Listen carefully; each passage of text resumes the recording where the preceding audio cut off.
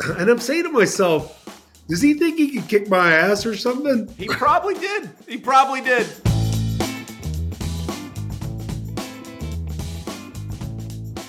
Hey everybody, what's up? Trey Wingo here. Welcome into another episode of Half Forgotten History. Today's guest is one of the preeminent football fathers, for lack of a better term.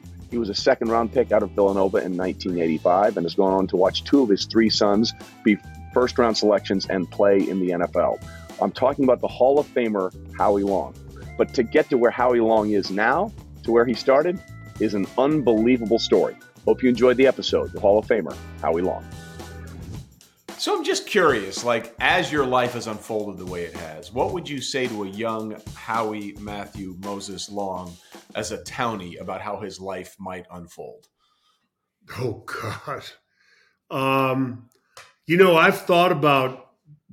I've thought hard a number of times about could I do it all over again with all the forks in the road and all the obstacles and, moving from one house to another house, not playing football till my sophomore year in high school after the busing riots hitting Boston. And I don't know that I could do it all over again. And to try to explain this to that guy, Yeah.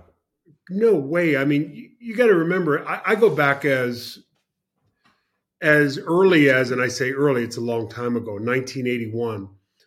I'm making 38 grand in the NFL. Yeah. My check's $1,007 after taxes.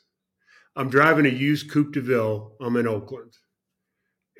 You couldn't even explain it to him, let alone the kid from Charlestown. Yeah. So I don't know that I could. I would need someone there to kind of explain it to both of us. Yeah. And when I say town and you say Charlestown, for people that don't know, you grew up sort of in the neighborhood depicted in Good Will Hunting. I mean, that was sort of the area of Boston that you were from. More the movie The Town. The Town. Yeah. Yeah, The Town was, I think, based on a book from the 60s, but set in present day. Yeah. And that would have been, at that time, what year was that? I can't even remember what year that was, but they nailed it. They really did. When they go into the one in the projects and go into the one knock in the one door, and they were wearing hockey masks and they jacked somebody up who did something to a girl. And, that was literally 500 feet from my house. So yeah, we grew up there, and it's a great place to be from. I think it builds a lot of character and makes the rest of life seem easy. Yeah. How would you describe your sort of formative years? We played in the street. I grew up, I was on Albion Place. It was maybe 100 yards from the L train, and it was a dead end street. And my grandmother worked, across Rutherford Avenue. I could see it right from our street at Hood's Milk, and my Uncle George worked there, and everyone else worked in the projects, either in South Boston or a number of units around the city. My uncle was a cop in the North End, my Uncle John. Irish Catholic kind of family. Never played organized sports growing up. Everything was done in the street. It was, whether it was Bunker Hill, elementary school, playground, or, Eden Street Park, or wherever, you played ball hockey, football, basketball, baseball, you name it. It was all done in the street. And while this was all going on as a young guy, not a particularly tough kid, just a, nice kid. Grew up in a few different homes. Dad left home for a period of time when I was probably, I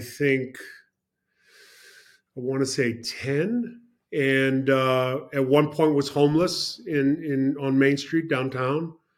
And I had the good fortune of having my grandmother, who was the kind of the matriarch of the family, classic Irish Catholic with the statue of Mother Mary behind the bed with the rosary beads on the bedpost, and really heavy Catholic. And I had 4 uncles who all in some way played a big part in raising me. I lived with my Uncle Mike, my Aunt Edie, and my grandmother. Then the busing riots hit, and then I moved out to Milford. My uncle Billy was the first relative to move out of the city. He still worked in the city, drove a Maverick with a basketball-sized hole in the floor on the passenger side, and drove from Milford, which is an hour drive into Boston. Snow, rain, you name it, with a hole in the floor. Had 2 kids, 2 adopted kids, and him and my aunt Ada took me in. And when I say we were strapped, and you got to make ends meet, and he did it. I don't know how he did it. Thinking about it now, the older I get, the more perspective I get, and the more I appreciate the sacrifice that he made taking in a troubled 13-year-old. But that was where the first kind of fork in the road came. And Dick Corbin, who ended up coaching at Harvard, I think for about 15, 20 years, God rest his soul, he's passed away, saw me walking down the hallway, and I was a tall, gangly kid, and asked me if I wanted to play football. I didn't even know how to put football gear on. And we had a really good program and a good team, and had a few guys that ended up either playing in or getting a cup of coffee, and whether it was the NFL or Canadian Football League or or the USFL at that time, and had the good fortune of being a part of that. And it was the first time being part of a team and realizing that there could potentially be more. And got 2 scholarships. One was to Boston College. Mike Mayock was my host on my trip, and I think Freddie Schmerlis was involved in that trip. It's all Fred Schmerlis. There's a name. There's a name from the past for people that know old time Buffalo Bills. Fred Schmerlis, Boston College. Yeah, absolutely. They had just beat that year. They had just beat Texas. Was the number 1 team in the country, and they beat Texas. They had really good team, and Freddie was on that team, and Mike Mayock was on that team. And I'm 16 years old. You got to remember, I graduated at 17. I played my freshman year and started at Villanova as a 17-year-old. Wow. So it all came early. So my grandmother, in her infinite wisdom, and my Uncle Billy got a bad vibe from, whatever it was in the recruiting process with Boston College. I had verbally agreed to go to Boston College and then opted to go to Villanova. My grandmother wanted me to get out of the neighborhood and, get a fresh start. And I literally, when I tell you, Trey, I went down there with the clothes on my back, not a dime in my pocket, no driver's license, no ID, and not a cent in my pocket, and stayed there for 4 years. Thanksgiving, Christmas, New Year's, spring break, summer school. I was there for 4 years, and that was the next fork in the road, and so many people impact you, whether it's Dick Corbin at, Milford High School, and, some of the players I played with, Pat Cornelius and, Waxy, and, good people. And then going down to Villanova, Bob Capone, and so many lifelong friends you make from Philadelphia. And, then oddly enough, a player that I had played with in high school, Joe Restic, who ended up going on, I think, to captain Notre Dame. And when you see the movie Rudy, he's one of the names that, Rudy scrolls down to see if he's going to dress that week, and it's Joe Restic. Right. His dad was a coach at Harvard, and he was on the Blue-Gray Game committee. And the Blue-Gray Game had a player that got hurt, and they needed a replacement. And ironically enough, Jimmy Johnson was the head coach. And, Joe Restic Sr., the head coach of Harvard, got me into the Blue-Gray Game, and I ended up winning the MVP. And, the next thing you know, it's like one thing after another fork in the road. And then the then Oakland Raiders, who have made a number of stops since then, had a coach named Earl Leggett, who also brought up Michael Strahan and was, I think, the best defensive line coach ever in professional football, and took a bunch of guys like Greg Townsend, who'd never played defensive end, Sean Jones, who could barely get in a stance, wow. Because he was just a big gangly guy from Northeastern, played small ball, and Bill Pickell, who was way too tall to be playing, nose guard, and made us all, the players we were. And, that's a lot of sacks and a lot of Pro Bowls and championships. So before we get to the Raiders and all of this stuff, when did this 16-year-old in Villanova or 17-year-old starting in Villanova, when did it strike you? Because I think everybody has a moment, like whether it's in a practice, in a game, something the coach says to you. When did it hit you like, hey, this might work out for me? I one of the moments that I really remember was this. It was my freshman year. And you're going to remember when I left my Uncle Billy and Aunt Ada's house, because, we were doing the macaroni and cheese, and, the kitchen closes at 6:00 and you can't go in there. And I was 6'5", 220, and I was a big person waiting to happen. I'm 16 years old. I go down there that summer. I ironically enough, and this is a crazy story, I had failed marine biology by 2 points. I would fail marine biology, just so you know. I would fail it as well. It sounded romantic to me as a 16-year-old, but it turned out to be it wasn't a good move. But I thought, hey, look, the track coach is the teacher, and I probably could have been more efficient with my studying at that point. And because of that, I ended up having to. I go down to Villanova. I'm at summer school at Cardinal O'Hara High School in Philly. Okay. Wow. So they would drop me there. The assistant O-line coach, Mike Danaher, would drop me there, and I'd have to thumb back like 7 miles, 8 miles back to his place. And that summer they fed me, they gave me a meal card. This is a weight room, Yeah. And these are weights. You lift them. Yeah. I started camp at 6'5", 266 as a 17-year-old. And I remember in that camp, for me, it was a jump. Here I'm 17. There's guys that, are 22 years old and, grown men. They're shaving. I barely have hair under my armpits. And they had an all-East center named Chuck Lodge, who was a really good player. And, you do the usual kind of training camp pit drill, one-on-one, put 2 dummies down, running back, offensive player. And I remember picking Chuck up and, dropping him on his back. And, I'd never done anything like that. And it was kind of like it was an epiphany for me that, I could actually do that. Now, the player that evolved from freshman year at that moment, all the things were there, big, strong, run, athletic, but had no idea how to play football, didn't know anything about formations or technique or anything like that. So it really wasn't until I got to the Raiders when I fully potentialized, what I had. So that play in camp sort of lit the spark, but it wasn't until you became a professional that you really thought, I might be able to do this. Well, I knew when, listen, Chuck Lodge was a really good player. And, at that moment, it told me that all the doubts that I had as a 17-year-old going down to play major college football at that point, it's not Oklahoma, but, at some point we played Boston College every year. We played Clemson one year, so you're dipping your toe in a pool that's pretty deep.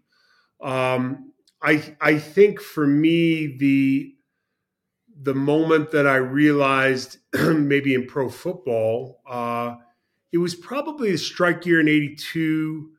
I came in and rushed the quarterback my rookie year on third down. I lived with a guy named Cedric Hardman, who just passed away a couple of years ago, great 49er defensive end, who was Joe Green's roommate in college. And when, we played the Steelers on Monday night, Joe Green comes over to our place in Alameda, and it's like it's like, God just walked in the room, I mean, and Joe was cool. And, fast forward to 2000, I'm at the, post Hall of Fame induction ceremony, and the DJ's gone, and, all the people that I don't know that are at my party. and it's like your wedding. You don't know half the people that show up at your wedding either.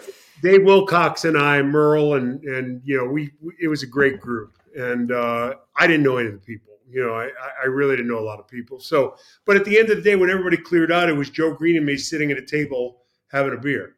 And that arc of, from Charlestown, not playing organized sports, Milford putting on a uniform with some help, and then going to Villanova and having the opportunity at Villanova. It was a challenge financially, it was a challenge academically, and it was a challenge from a maturity standpoint. You grow a lot from 17 to 21, and trying to process that on your own, because I couldn't go back to Uncle Billy and Aunt Ada because, it was a great strain for them to have me there for 3 years.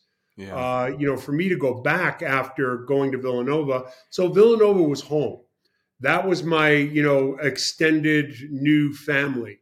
And, guys like Bob Capone, and who's a classic South Philly guy and coach on the staff, and was an integral part of me, surviving Villanova.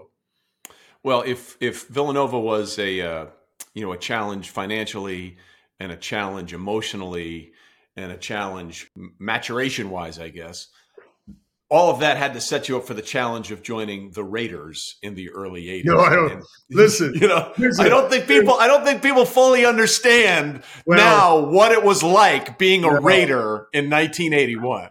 I'll tell you what, Villanova, and it was a cocoon. It was kind of a cocoon. It's a walk campus. Sure. It's intimate. I think at that point there were 6,000 to 7,000 students. Everyone knew everyone. There were no, it was male dorms, female dorms. There was a priest on virtually every floor. My dorm had a church, had the communications department, had a gym.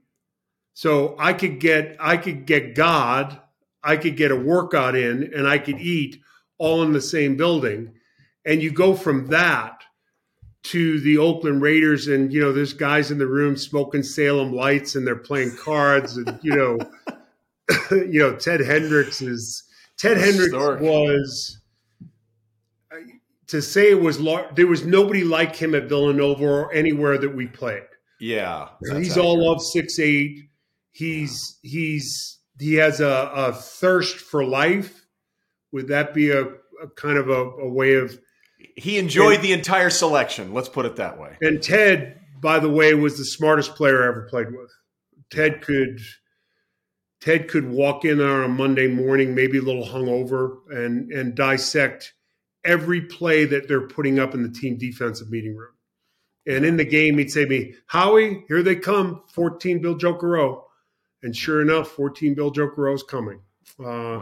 For those that don't know, real quick, Ted Hendricks was a nickname guy, just an incredible athlete. His nickname was the Mad Stork. He talks about his rings. He calls them his Super Bowl rings. He calls them his babies. I mean, he was in many ways the epitome of what it meant to be a Raider in that time frame. He was. And there were a lot of characters: John Matuzak, Lyle Alzado, Lester Hayes, Matt Millen. When I got there, Art Shell was there. Gene Upshaw was there. Mark Van Egan, Cliff Branch, Fred Biletnikoff's on the staff. Jim Otto. Did you cross with Van McElroy as well? He was there? Yeah, Van. Right? Yeah. Van was a favorite of our defensive line. We would at some days on like a Friday practice, we'd strip him down to his jockstrap and make him walk in. But we loved Van. Van was a tough player from Uvalde, Texas. God save those people down there, boy. What they've been through. Van went to Baylor when I was there, so that's why I had to sort of throw that in there. Baylor for me, coming from Villanova, I mean, my first trip south of like Maryland was the Blue-Gray game in Alabama. Yeah. And it's like, oh my God, this is different. Baylor might as well have been France. I never would have been there. Well, there is a Paris, Texas, not too far away, but trust me, they're not the same place. I know that. Texas is so big they ran out of things to call it. There's a Paris, Texas. There's an Athens, Texas. There's a Rome, Texas. Like, you can get anything you want in Texas. They had to steal names from other places. It was so big. We should compare names of the places up in Montana. Montana's a big state too. It's and we get the same thing. Yeah. So for all the players that were sort of on the fringes, for lack of a better term, I think that there's a whole generation of people that don't know the Al Davis that you knew or the one that I knew growing up as a kid in the 70s and then watching, the football in the 80s. Like, there's this perception of Al that's out there for his latter days when things weren't great and, he was making some irrational decisions. And by the way, we'll all be there at some point. Correct. Exactly. Yeah. I think that's an unfair portrait of who the guy was for the majority of his time in the NFL. He was a wild man and an innovator and did not care what you thought of him as long as we got the job done. What's that phrase? Often imitated, never duplicated. Yeah. He, first of all, brilliant. Yeah. Brilliant in so many ways, both from a business standpoint, a legal standpoint. It seemed like we were in lawsuits with everyone, whether it's the city of Oakland or, it's LA or it's the league office. It's the rift between the commissioner and the organization, and specifically, I called him Mr. Davis. That's just maybe my background, but he was, as I mentioned, let's take the football part of it. Yeah.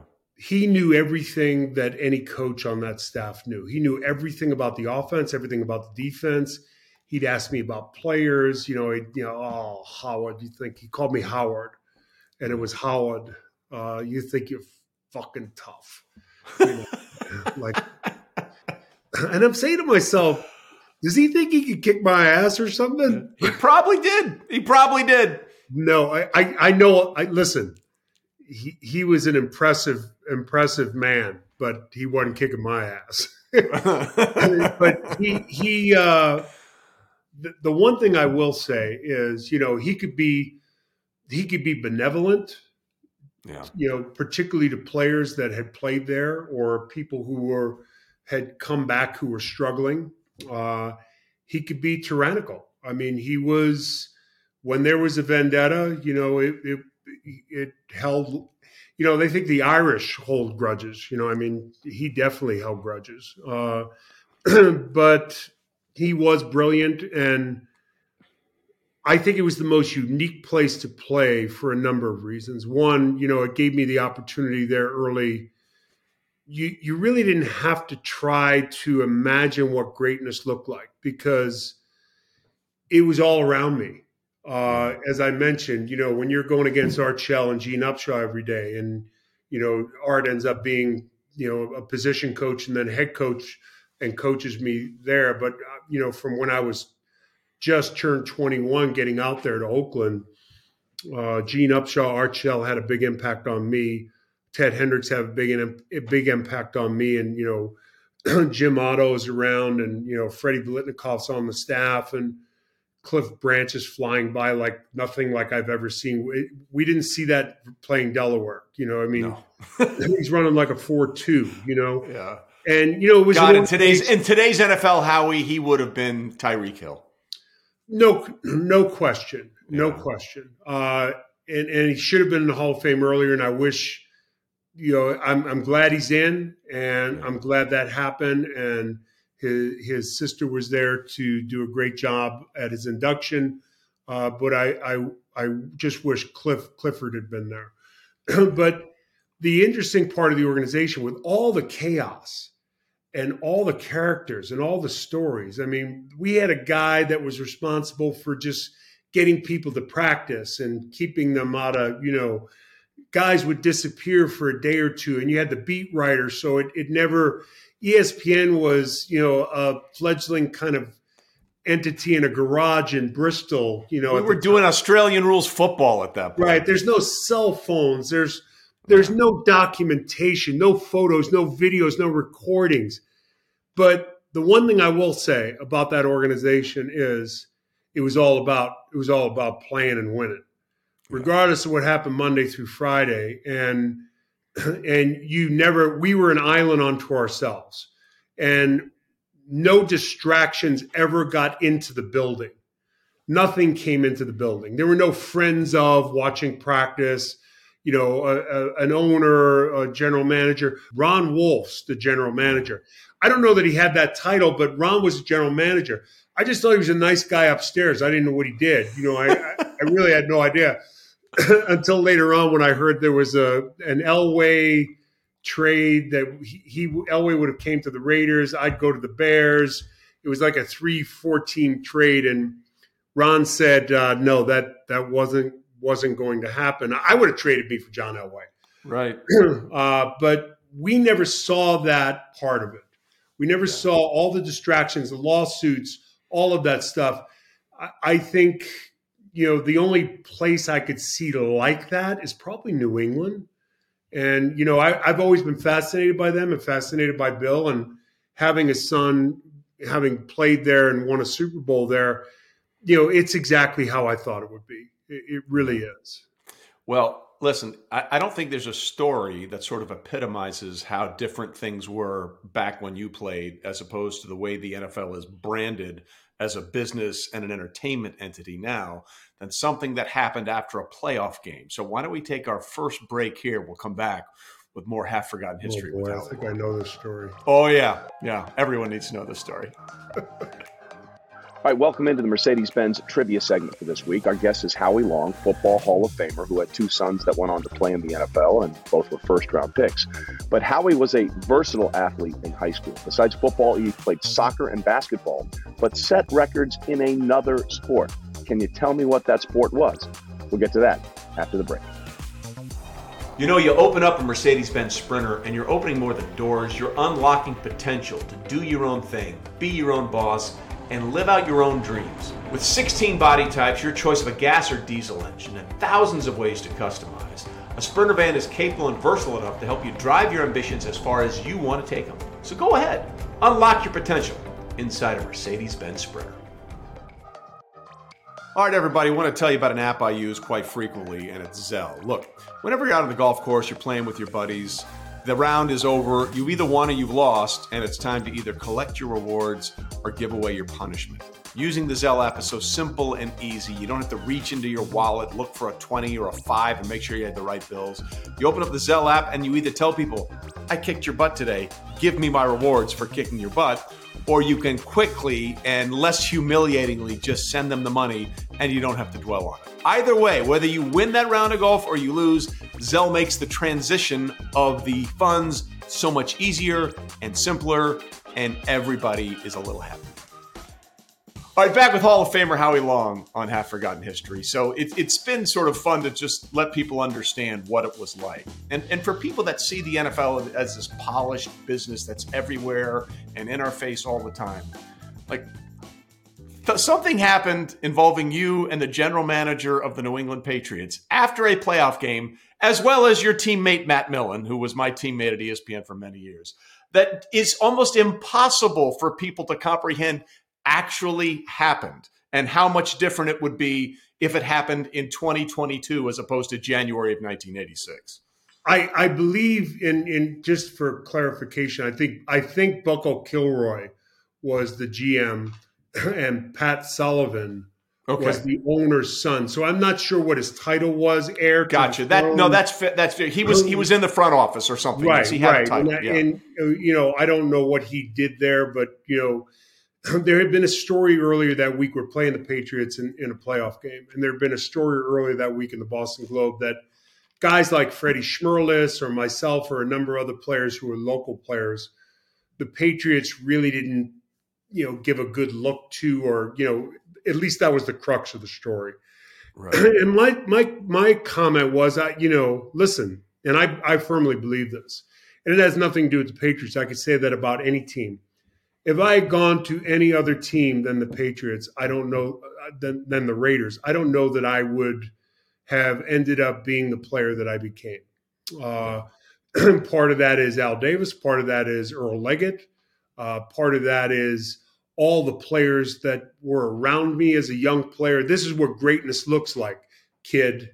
This is the ring you want to get. And I think, it's a unique place. And so in the article, I said something like that. I'm glad I went to the Raiders, at the end of the day. And at that point, I certainly was.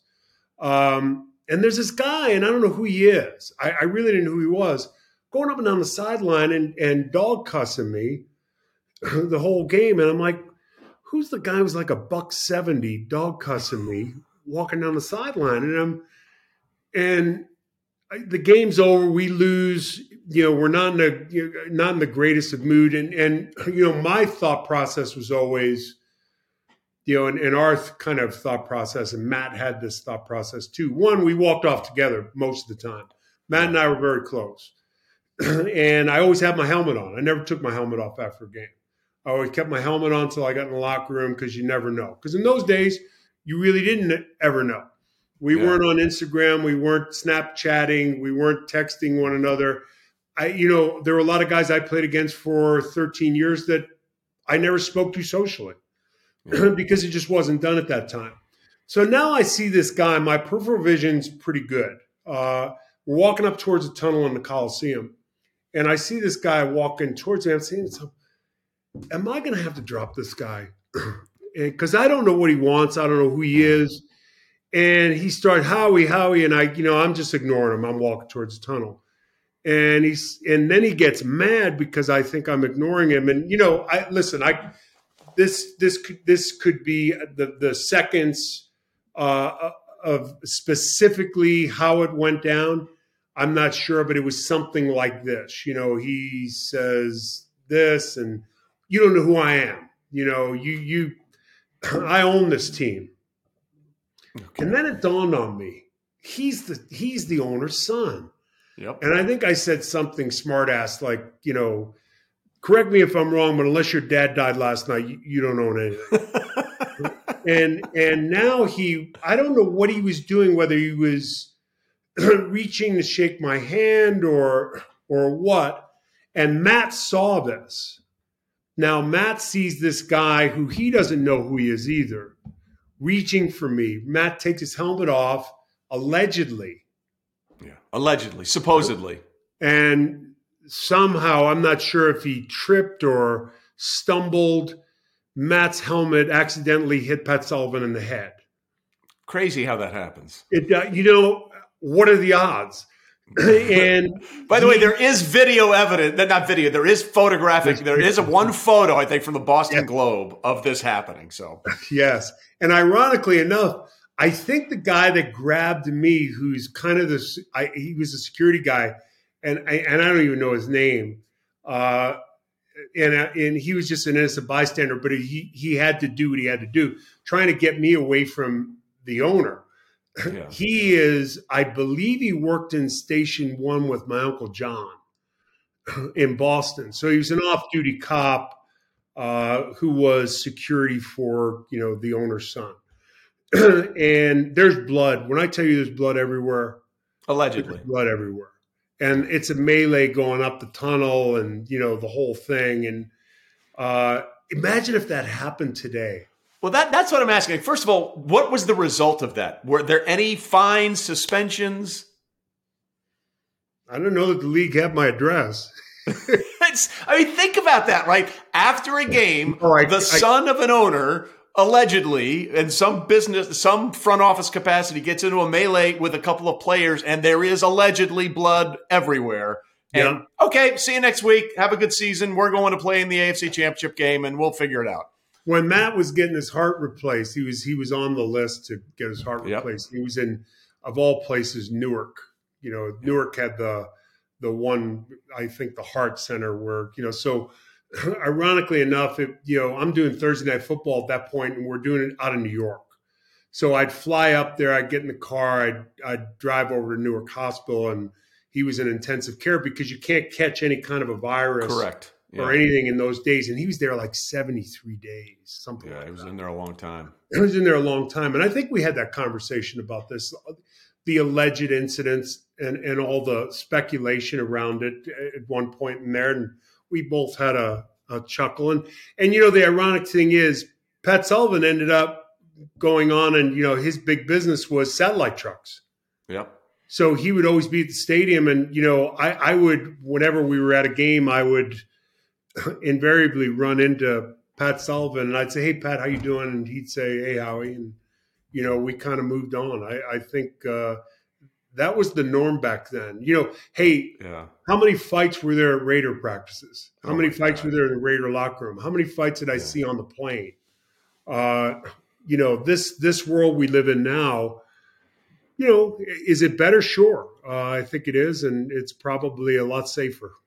Yeah, probably because the eye in the sky is everywhere, not just watching players on the field. Now, that's the craziest story that I know of, okay, allegedly.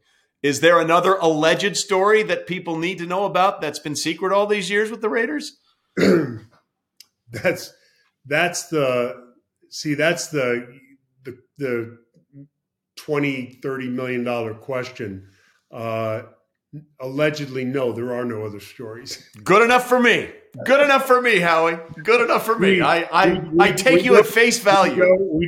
I don't think there's it's Fight Club. You don't talk about Fight Club. Rule number 1, do not speak of Fight Club. Yeah. So you were a Raider your entire career. 13 seasons. Even in that era, that was a little unusual. Was that important to you? Was that something that mattered to you to go start to finish in one place? I couldn't imagine playing somewhere else. We played a 3-4, which for those who don't know, 3-man front, 2 outside linebackers, 2 inside linebackers. And it's a bang, bang, bang, 2-gap system. And, when I'd watch the Vikings on film and Millard and Dolman, they're just pass over and running around blocks and having fun. I thought about that, but I never thought about the possibility of going somewhere else. I know there were teams that had tried to acquire me, but, according to Ron, that was never going to happen. Al, I was Al's pick. And, to his credit, he saw something in me that, quite frankly, I didn't see. And I said that in my Hall of Fame speech. If I don't go there, I'm not sure I'm here. And like I said, there's a lot of forks in the road. And I hit a lot of them. And, somebody was there to kind of guide me. And, I meet my wife at Villanova. She was a classics major. I wasn't. Not a marine biology major either, if I'm not mistaken. She went to USC Law School, was a lawyer out in LA for a bit, and then our third son was born, and she said, the boys need me. And I said, oh, thank God. Yeah.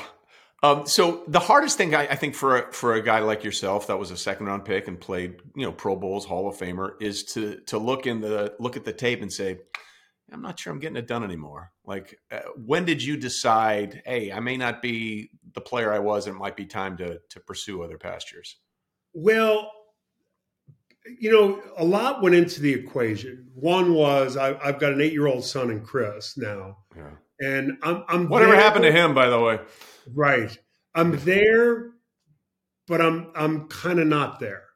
Yeah. Because you got to remember, I played 13 years with not a penny guaranteed, not Correct. one penny. Yeah. So, the kind of pressure that you were under, particularly with a young family. I've got 3 sons now, and, we're trying to raise the boys, and I'm making, at that point, 1.3, 1.5, 1.7, something like that. And, trying to make sure that, when you grow up the way I grew up, you kind of, there are times when you wake up at 3 a.m. and you're back there and you're broke and you're, all of the above. And it's like, oh, thank God.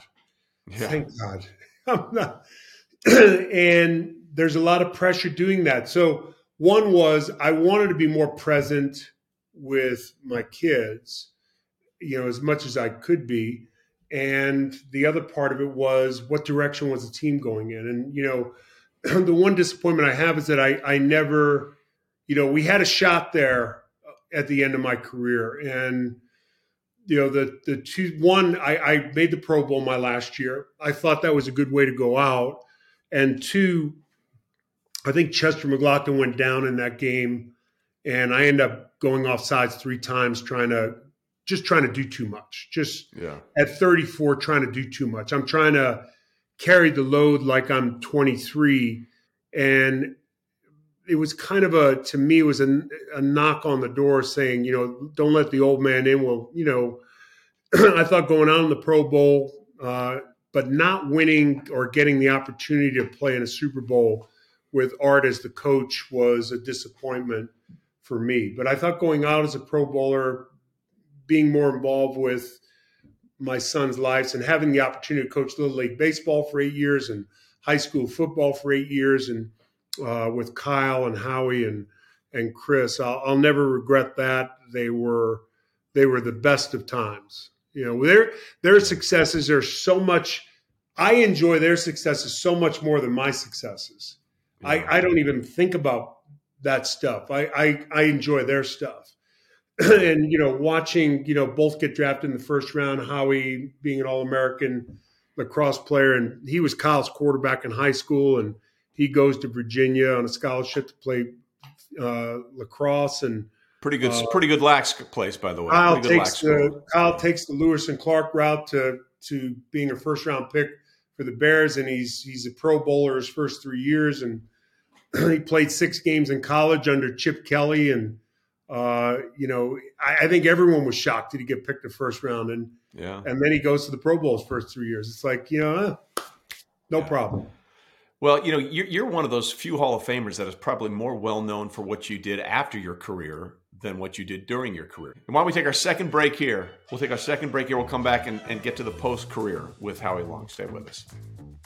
What's up, everybody? Trey Wingo here. Just 5 weeks left in the NFL's regular season. And if you're ready to get in on the action, let's get you set up with everything you need to know with Trey's Trends, presented by Caesars Sportsbook. Okay, it's a big week for division games. We have 3 division leaders playing a division opponent, and each of those division leaders are giving at least 7 points. And those kind of spreads have hardly been a sure thing for favorites this year. In fact, check it out. Underdogs, when getting at least 7 points against a division opponent, this season are 5-8-1 straight up and 10-4 against the spread. For some perspective, those are the best such numbers in those kind of games over the last 30 seasons. Now, the Jets were one of those big underdogs that won earlier this season. Week 9, they upset the Bills while getting 10.5 points. These two meet again this time in Buffalo, where the Bills are now a 9.5 point favorites. The other division leaders giving at least 7 points. The Chiefs are -9 when they take on Denver in Denver, and the Giants are getting 7 as they welcome in the division-leading Philadelphia Eagles. If you're ready to place your bet, it's very simple. Download the Caesars Sportsbook app to get started. Must be 21 or over, 19 and over in Ontario. Must be physically present in Arizona, Colorado, Illinois, Indiana, Iowa, Kansas, Louisiana, Maryland, Michigan, Nevada, New Jersey, New York, Ontario, Pennsylvania, Tennessee, Virginia, West Virginia, Wyoming, or Washington, D.C. Sports betting is void in Georgia, Hawaii, Ohio, and Utah, and other states where prohibited. Know when to stop before you start. Gambling problems? Well, in Illinois, Maryland, New Jersey, Pennsylvania, Virginia, West Virginia. If you or someone you know has a gambling problem, crisis counseling and referral services can be accessed by calling 1-800-GAMBLER. That's 1-800-426-2537. Or Maryland, visit mdgamblinghelp.org. West Virginia, visit 1-800-GAMBLER.net. Arizona, call 1-800-NEXT-STEP. Colorado, D.C., Nevada, Wyoming, Kansas. Affiliated with Kansas Crossing Casino. Call 1-800-522-4700. Indiana, call 1-800-9-WITH-IT. Iowa, call 1-800-BETS-OFF. Louisiana, call 1-877-770-STOP. Licensed through Horseshoe, Bossier City, and Harrison Rollins. Michigan, call 1-800-270-7117. In New York, call 877-8-HOPE-NY or text HOPE-NY. Ontario, visit connexontario.ca or call 1-866-531-2600 or text CONNEXT to 247-247. Tennessee, call or text TN Redline at 1-800-889-9789. All right, welcome back to the Mercedes-Benz trivia segment. Before the break, we asked you, in what sport in high school did Howie Long actually set state records? It wasn't football, it wasn't basketball, and it wasn't soccer. It was the shot put. Howie could chuck it, as well as tackle a guy trying to chuck it. And now back to our segment and episode with Howie Long. All right, back with Howie Long here on Half Forgotten History. So how quickly did you decide, or did someone help you decide that, hey, I want to go into broadcasting and I want to be in entertainment and I want to do movies and all that kind of stuff? None of that really. I thought maybe there's a possibility something could pop up, but we made the decision we wanted to raise the boys somewhere other than LA. Not that there's anything wrong with LA, but I had something else in my mind, and so did my wife Diane. So we looked around the country during my last year, from Oregon to Cape Cod, and as south as North Carolina, and thought about it. And we looked at Montana. We have a home up there, but not a full-time home. And we made the decision to move, sold the house right after I retired. We lived in Palos Verdes, and beautiful. I sold the house and we moved on a Friday, and I got the job at Fox on a Monday.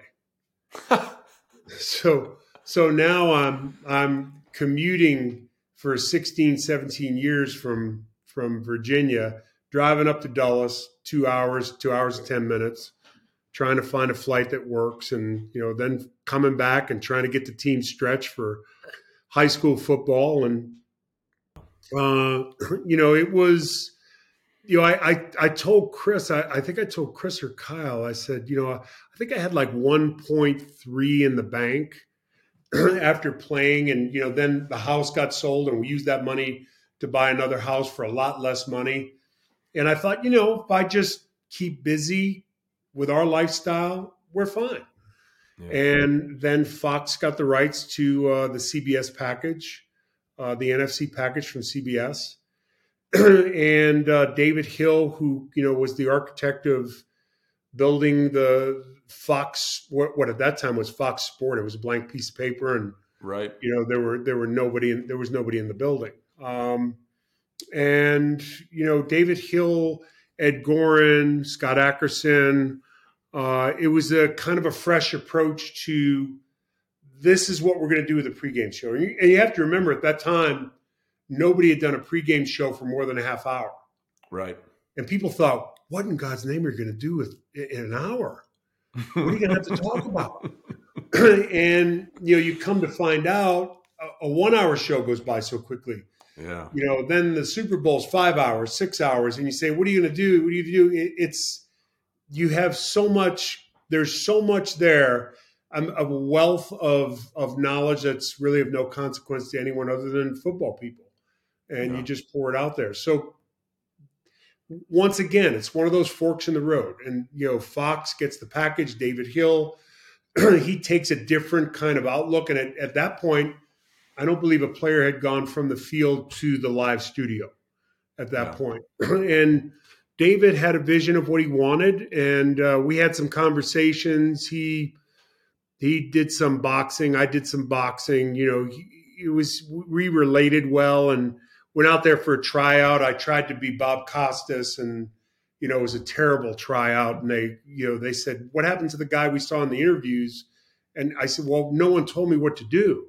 There was no, now they have programs for the players, and they can, work on being a broadcaster. This was show up. I've got a stack of papers. I've spoken to the commissioner. I've spoken to 14 coaches. I've done this, I've that. I've watched every film there is. And I'm giving you, it cover 3. They rotate the safety up. They're going to bring the slot corner, blah, blah, blah. And that's not what Fox wanted. Fox wanted to invite you into a family room with some guys having beers who you can relate to. And little did we know that would turn into the number one pregame show for 29 years. Well, it's the murderer's row of pregame shows. Like, as much success and fun and winning that you had with the Raiders, like that show, as far as pregame show, has been the standard for as long as it's been going. Yeah, I think we were really fortunate. We caught lightning in a bottle. Terry and I couldn't be any more different. Yeah. Terry's a quarterback. I'm a defensive lineman. He's a Steeler. I'm a Raider. He's from Shreveport. I'm from Charlestown. I'm Catholic. He's maybe Baptist. I'm not sure. But, he's like the older brother I never wanted. We can finish each other's sentences. We understand, there's a nuance, as when you have a good partner in the studio, when you can cut in, when where the humor can stop, where the line is. And you got to remember, my kids were 8 years old when 4 and 3 when I got there. So Uncle Terry, who is like Uncle Buck, just the, a parent's nightmare as an uncle. Because he'll say all the stuff and talk to them about all the stuff that you don't want him to talk to them about. Exactly. And do all that stuff. Oh, don't worry about it. I remember we were doing a Notre Dame game, and he was down in the bar, and he had my kids in the bar. And I'm up there looking at of course, I'm up in the room doing, the flipboard and, who is the biggest baby ever born in Louisiana, all that stuff. And I get a call down there. There's a little bit of a trouble down there, and I've got to come down and get Terry. And he's got my kids in the bar. And I think he gave one of them a drink or two. Nice. Got to start him young. Uncle Buck. So we're blessed. We caught lightning in a bottle, and I think there's a genuine. I laugh from 5 a.m. till 5:30, 6 o'clock when I walk out of the studio, and that's 29 years running. Yeah. So you can't. I don't know if you can really. Somebody will capture that at some point, but they haven't as of yet. Well, listen, I understand it. Like, my favorite job in my 20 plus years at ESPN was doing NFL Live for 15 years. And the guys that I did it with, Schlereth, Darren Woodson, Ryan Clark, Merrill Hodge, they're guys, they're still my guys. I still Teddy Bruschi, Damian Woody, Herm Edwards for 9 years. We still talk all the time. So believe me, I completely understand what you're talking about. But I have to ask you this, because you dabbled in movies, like there was Firestorm and Broken Arrow and a couple other ones. One of my all-time favorite movies, like literally off the charts, one of my all-time favorite movies that no one would ever think of as a great cinematic masterpiece, is That Thing You Do. And just this past February, I swear to you, we decided to watch it when our daughter was out with us at our place out in Hawaii. We watched the director's cut. Yeah. And I see Howie Long is in That Thing You Do. I was blown away. That entire sort of story arc was cut out of the movie. I think Tom Hanks is a Raider fan.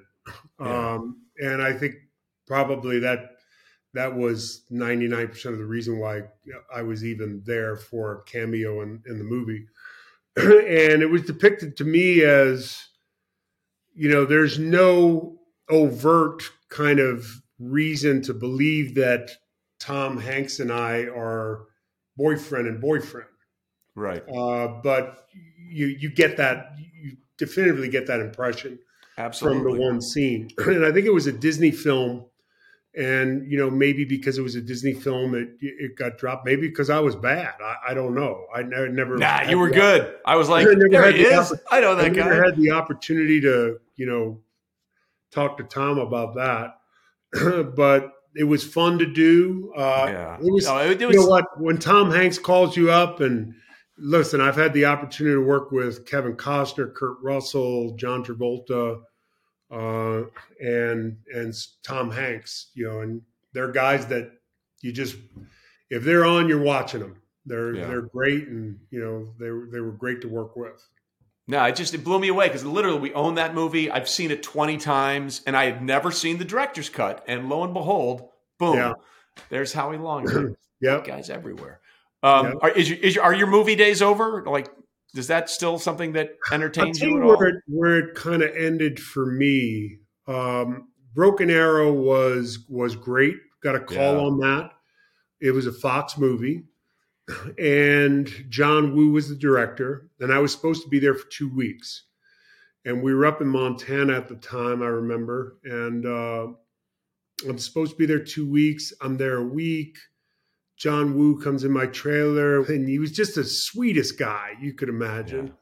Yeah. And I'm just there for the ride. I mean, listen, John Travolta it's the food's better, the budget's better, the hours are better. I remember one time we were driving down the road, supposedly trailing someone in a Humvee, and Hummers have those big kind of center, things where you could put a trash can on there. And John turns to me, and I'm just showing up. I'm working, and whatever they ask me to do, I'm doing. And 2 weeks turns into 3 months. And, John says to me, how's your energy? I said, what is this a trick question? My energy's fine. I'm good. Yeah. He said, you know what? I think we need some cookies. He goes on the walkie-talkie. Hey, Bob, Howie's energy's a little low. He wants some cookies. So he was using you to get what he wanted. Whatever. John was a fun guy to work with, and they ended up sending the helicopter out because we're in the middle of nowhere in Montana. Yeah. We're dead center by Lewistown, which, there's not a lot there. And a helicopter goes out and gets us a thing of cookies, and they put it in the thing, and we finished the scene. But really where it hit for me was Fox had preemption rights if I went on and did something else beyond Broken Arrow. So in other words, if somebody else came to me with a film, they had 5 days to exercise their option on putting me in another film. Yeah. So I think it was Disney came to me with a film, and it was a post-apocalyptic film, and it was a bigger budget. And so they ended up preempting me. Not only did they preempt me, but they had me do the movie in Canada during football season. Now the budget's $16 million versus what, I think Disney was somewhere around 30. Yeah. It's a script that's not finished, and we've got a first-time director in Dean Semler, who's a great, great man, and I think he won an Academy Award for cinematography with Dances with Wolves. Just a sweetheart of a guy.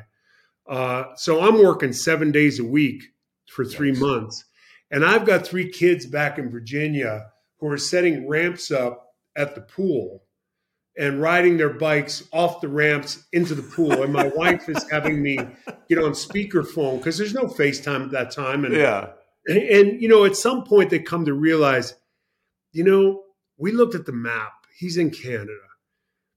The earliest he could get here would be tomorrow night. So he's no real threat to us right now. And they figured that out quickly.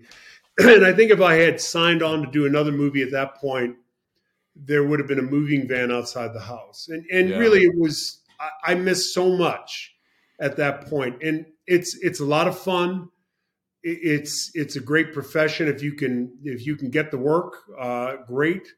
But it's somewhat selfish. For me as a dad with 3 kids, I'm so glad I was there and had the opportunity to be there for a lot of the moments. Yeah, look, on a much smaller level, my son, I didn't miss any of his games through high school, went on to play a couple of years at Georgetown in college, and I was very fortunate that my schedule allowed me to be there because I would have hated to miss any of those games. Yeah, it flies does. By. And then you realize, wow, they're adults, and what am I doing now? Like, what's the plan? My wife's been going to stadiums since 1977. Yeah, it's crazy. And, through college with Chris and Kyle and Howie, and then, Kyle gets drafted in the majors by Chicago, ends up going to Florida State. Things don't go well there. He goes out to JUCO, goes to Oregon. So every week she's on a plane to Oregon. Then she's catching Chris's game in St. Louis, or, Kyle's not playing this week. He has a groin injury, and, switch jerseys, get in the car, drive to St. Louis and get the kickoff. I don't know how she did it, but, now we're empty nesters. Everyone's retired. Now we're just enjoying the grandkids. So with that in mind, we started this, and you've been generous with your time, and I don't want to take up too much more. You couldn't figure out how you got to where you are from being a townie, for lack of a better term. What would you say? What advice would you give to someone who might have currently be in a situation like you were in? Things weren't great at home, moved around a bunch, didn't have access to, high school film and, all the video clips and all this kind of stuff, that just wants an opportunity. What would you say to those kids today? I think most kids in that kind of a position, there is no looking back. Yeah. There's no place to go. It's kind of like the officer in A Gentleman scene where he said, I've got no place else to go. He had your DOR. Yeah. He had no place else to go. Yeah. There isn't another place to go. And I remember when Kyle was at Oregon, and I like Chip Kelly. He's, a straight shooting guy. And one of the mantras of their team was win the day. And win the day has a lot of meanings. It's, you can't control yesterday. And in those days, I couldn't control yesterday. I couldn't control, dad, mom, where I'm living, anything like that. I had no money. I go to Villanova with the clothes on my back. My thought process was, I'm surviving today. Today will take care of tomorrow. If you're looking back at yesterday, today's in jeopardy, and that impacts tomorrow.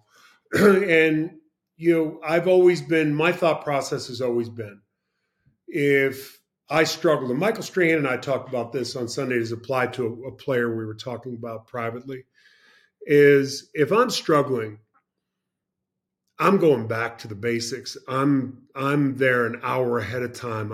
I'm on the sled. I'm footwork. I'm doing 1,000,000 reps. I'm going to grind. I'm going to keep my head down. I'm going to shut up. And I'm going to take care of it, because that will take care of everything else. Work as hard as you possibly can. And I told my kids this, you work as hard as you possibly can and good things will come to you. They might not come to you in the timetable or reveal themselves in the way that you saw it in your head, but it will work. Wow. Powerful words and from a man who's lived it. Howie, listen, I always loved watching you as a player. I've enjoyed being somewhat of a contemporary with you as a broadcaster. And Chris and I talk all the time. I don't know how that happened, but it just sort of worked out. So I appreciate you being with us today and sharing your story. Thank you, partner. Appreciate it. Good being with you.